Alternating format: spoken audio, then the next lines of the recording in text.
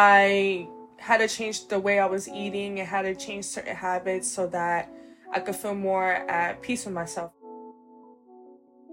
I also started my holistic journey. So I was very conscious about what I was putting on my body and in my body and the products I was using, and educating myself on the ingredients that's in a lot of processed foods or even produce that they sell in the supermarket. I do feel that it's been kind of competitive where I'm at to, I guess, get the recognition or support I thought I would get, especially from different businesses in my community.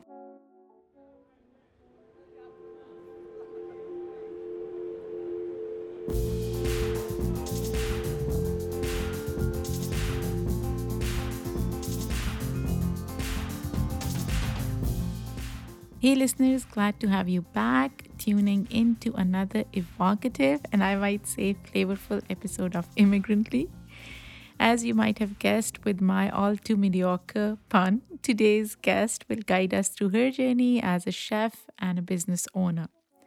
Lyana Blount did not anticipate such a trajectory. Rather, like for many, it was the perfect storm of circumstance and will. While her passion for food and cooking is not new, preparing such vibrant dishes and preparing them vegan are.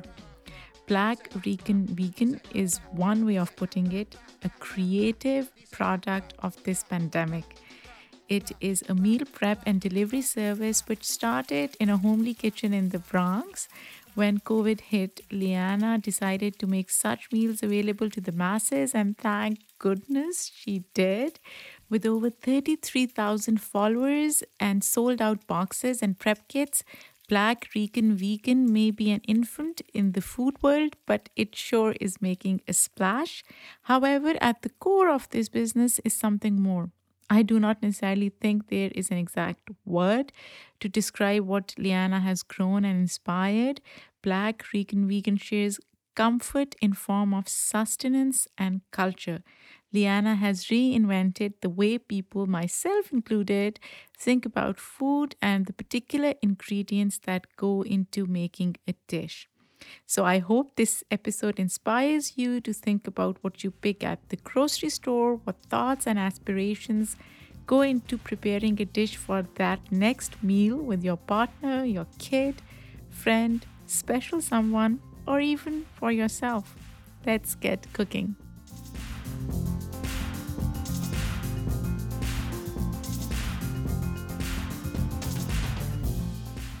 So yeah, I am so excited to have you on Immigrantly. Tell me, where did this love of cooking come from?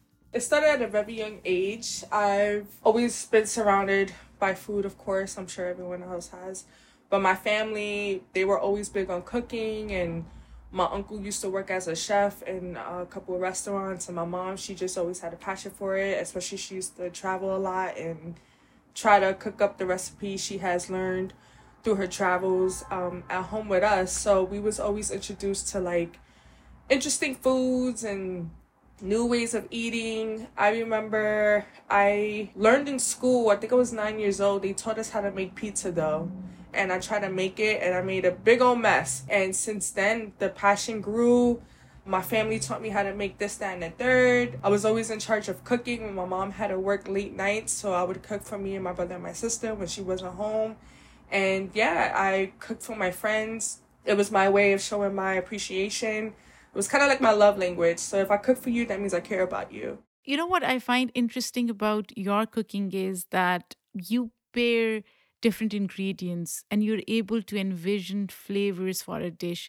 Anybody can cook, but there are very few people who can combine different flavors and do the experimentation and come up with something so delicious.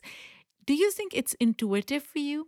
Very, very intuitive. There's things I make on the whim and I just trust myself. Magic comes about it, and I'll have my friends and my family try it, and they're like, oh, it's amazing. You should do this. You should do that. And I trust what they say, they are supportive, but, I do try my own cooking as well. And It's very intuitive. There's times like everyone wants me to make a recipe book, but a lot of the things that I make, I don't have a recipe for. It's just things I know that will just combine well together, and I combine them, I cook it, and it just becomes this masterpiece. So I would say it's very intuitive. Have you tried to document those recipes just in case you want to have a recipe book in future? Yeah, a few of them. Not all of them yet, because I'm always changing some stuff up, see what could be better. But there's a few recipes I have written down and I do have stored. And even if I don't make a recipe book, I'll pass it down to my kids or my sister's kids or something. So let's talk about Black Rican Vegan. As its name suggests, it's vegan based. And I've always been so attracted to different trends popping up in the food world, mostly because I feel like they are fluid and yet they share a profound portrayal of cultures developing right in front of your eyes, right? So you're combining different cultures and coming up with your own recipes. When we talk about trends, I want to focus on being vegan. First, why vegan? Was it health related, environmental, or both for you? It was definitely both. I first went vegan in 2016, and this is when I first started living alone, and I was working my 9 to 5, and after work every day I would go work out because I needed something to do and to like just have some peace of mind. And I grew up, I guess I had a fun childhood, but I did have my moments. I had to change the way I was eating and had to change certain habits so that I could feel more at peace with myself. I also started my holistic journey. So I was very conscious about what I was putting on my body and in my body and the products I was using, and educating myself on the ingredients that's in a lot of processed foods or even produce that they sell in the supermarket. So it was definitely a conscious and mental effort. I also had a friend who kind of held me accountable. She kind of pushed me to become a vegan because she was telling me the benefits of it, and I was like, all right, I'm gonna try it. And I started making vegan empanadas because I love pastelillos. And I brought them to my family gatherings and they loved it. I brought them to my friends, and it was getting to a point that people wanted to buy dozens from me, like with the sauce. I'm like, wow, I didn't know it was gonna be that good. It's vegan, and they thought it was meat. So that's kind of how Black Rican Vegan started. But I never thought that it would be a business. Like, it was just something I thought that was fun and cool to do. Like, I thought about this in 2016, but 2020, when the pandemic hit, I was like, oh, let me go back to that idea and let me do something about it. Let me just share my recipes on my page. And I started doing that, and then it went from sharing my recipes to people wanting to try the food. And I put out a menu April 2020, and since then it's just a menu every week. It was crazy how everything transpired. Talking about this transition from eating meat to being vegan, I feel it must have complicated things for you as well, because I come from a culture of meat eaters, right? I grew up in Pakistan eating meat. Although I would say that we had a fair share of vegetables as well, either blended in those recipes with meat or separately. But I know if I told my parents that I stopped eating meat and dairy products, they would have a lot of questions, to say the least. How has that journey been like for you? And have you found changes to your life and well being since going and cooking vegan? Well, when I first went vegan, my mom took me to Whole Foods and she took me to the vegan section, and she was like, get whatever you want. Like, she was just very supportive. She's also fairly young. She had me at a very young age, 17, so she's not, too far behind on what's currently going on in the world and the changes that are being made. So she's not so old school. My family, they'll support anything I want to do. If I want to go to the moon, they're going to cheer me on. So I was very blessed in that way. It only became challenging when we would have certain family gatherings, and the family would bring food or cook food, and there wasn't many vegan options. I would have to bring my own vegan food, and they would kind of feel bad because there was nothing for me to really eat. As some time passed, they tried to make sure that, there was certain items there that I was able to eat. And overall, just when I became vegan, it I kind of just don't look at meat the same. Like, I just don't feel like I ever need it or never need to consume it or need to just pick it up. It's been very mentally, I guess, like, liberating. I know that I feel good. I know that I'm consuming good things for my body. I know that I'm helping other people do the same. So it was also a blessing because previously I was doing prep to go and I was cooking with me and I wasn't eating it. And I felt very out of integrity. I felt weird. So I was kind of happy to put that business to rest. And when I took Black Rican Vegan seriously, everything was like aligned. So I feel like being a vegan and putting in those practices and introducing it to the community has been very impactful for my life and others. And I don't regret it. I don't ever regret it.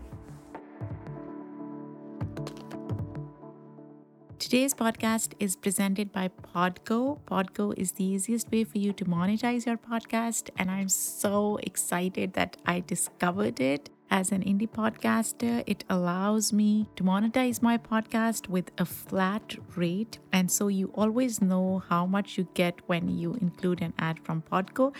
Apply today to become a member and immediately be connected with advertisers that fit your audience. That's podgo.co at podgo.co, and be sure to add our podcast Immigrantly in the How Did You Hear About Podgo section of the application.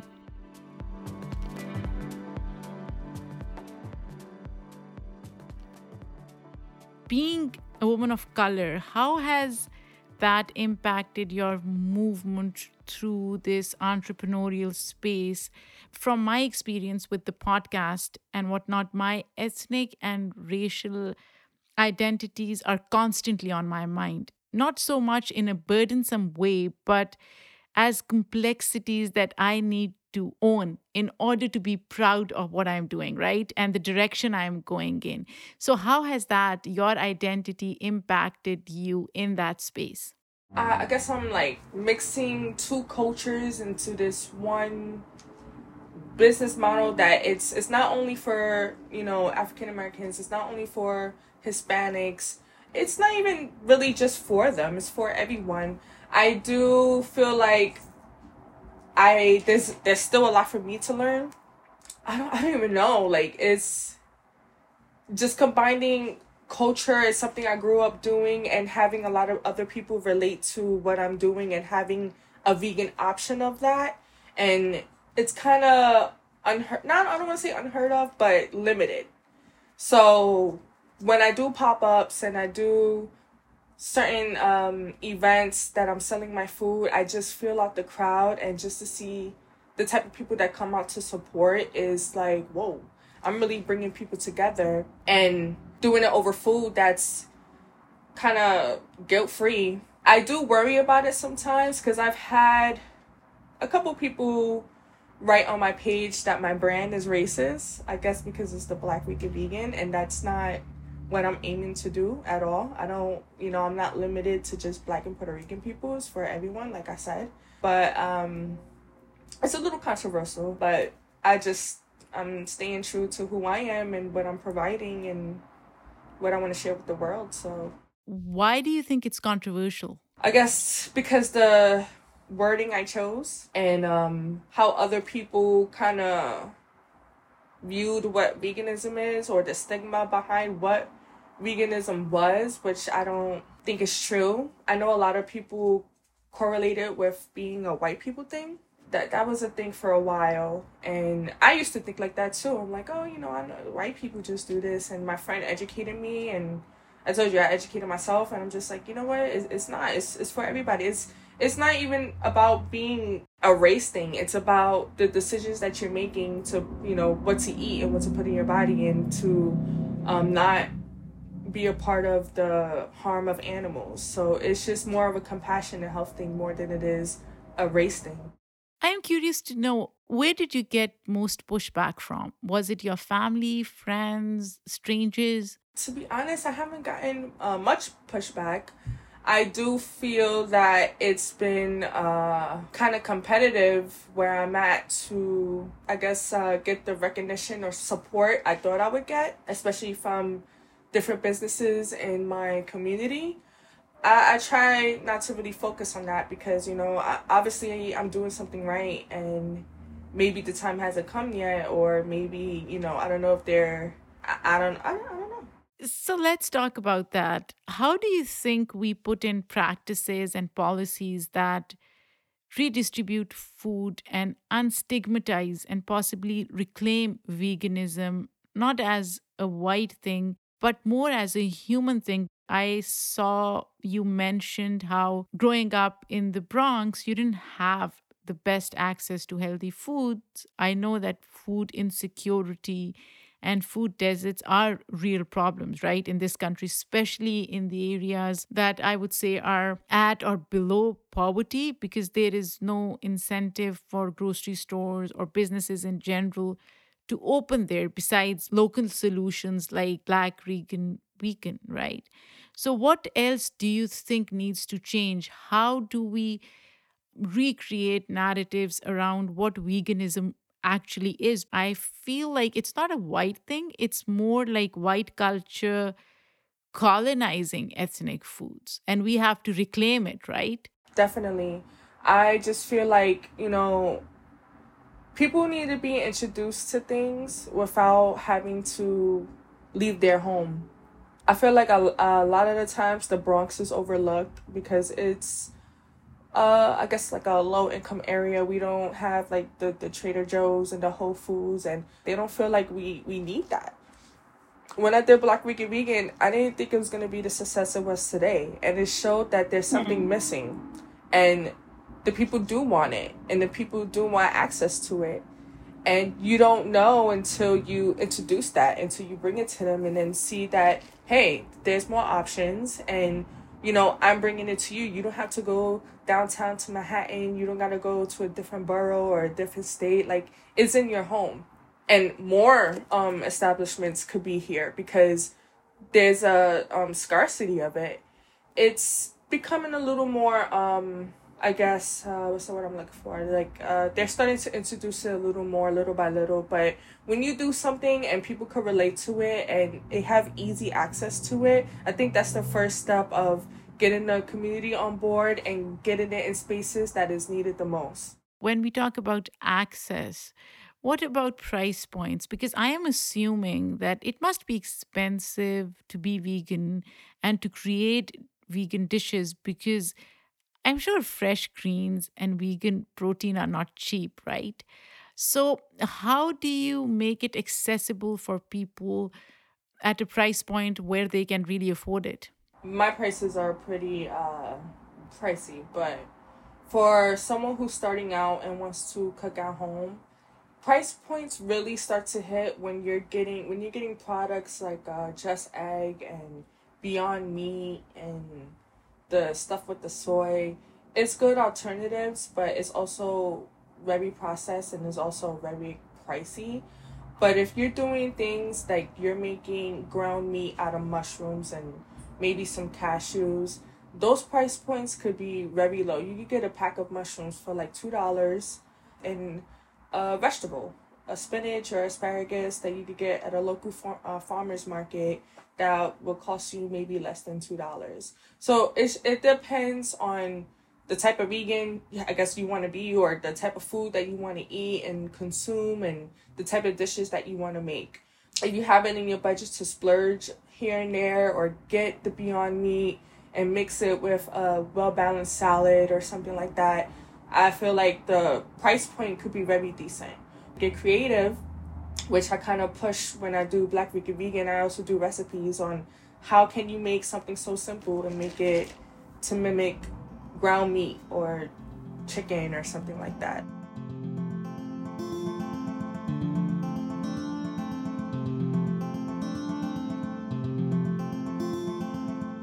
So, I was watching one of your Instagram videos in which you were talking about how customers from all different places came to buy your food, which was incredible.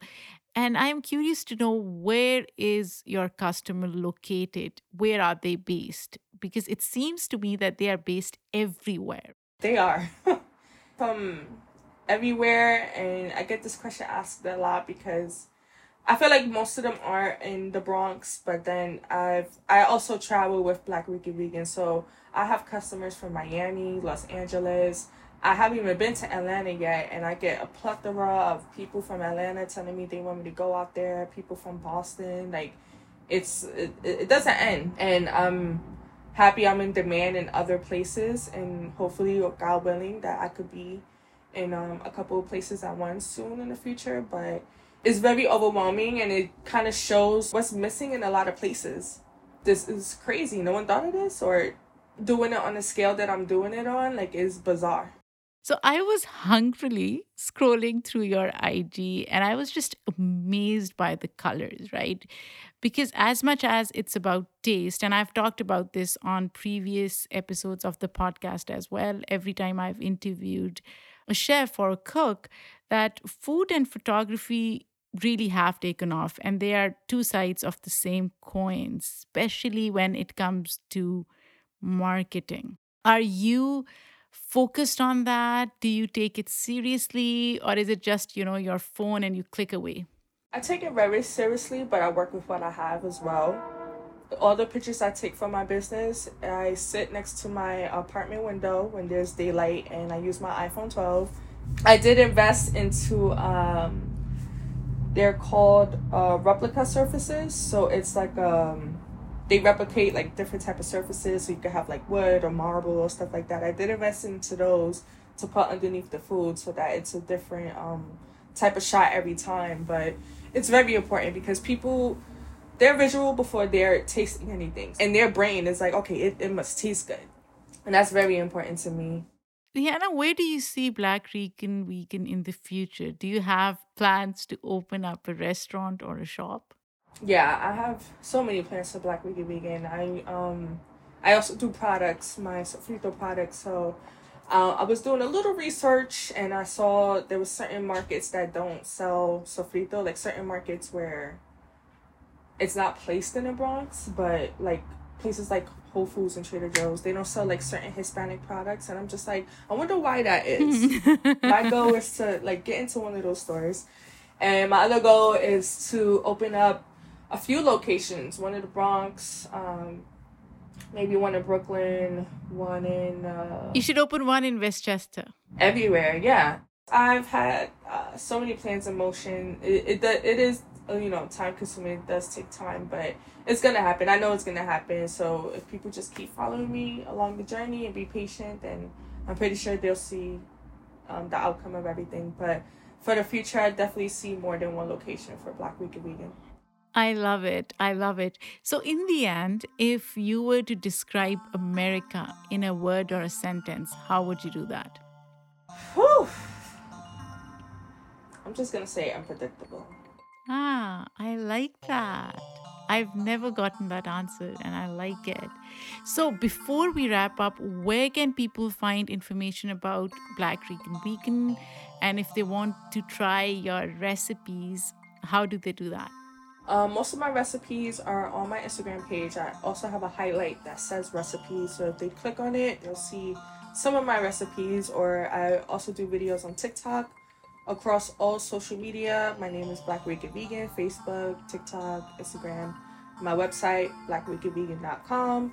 They'll see more information there, and if they have any questions, concerns, or any business inquiries, they can email me at info@blackrickenvegan.com. Thank you so much, Liana. This was so good. And keep doing what you're doing. You're doing an amazing job. Thank you so much. It was nice talking to you.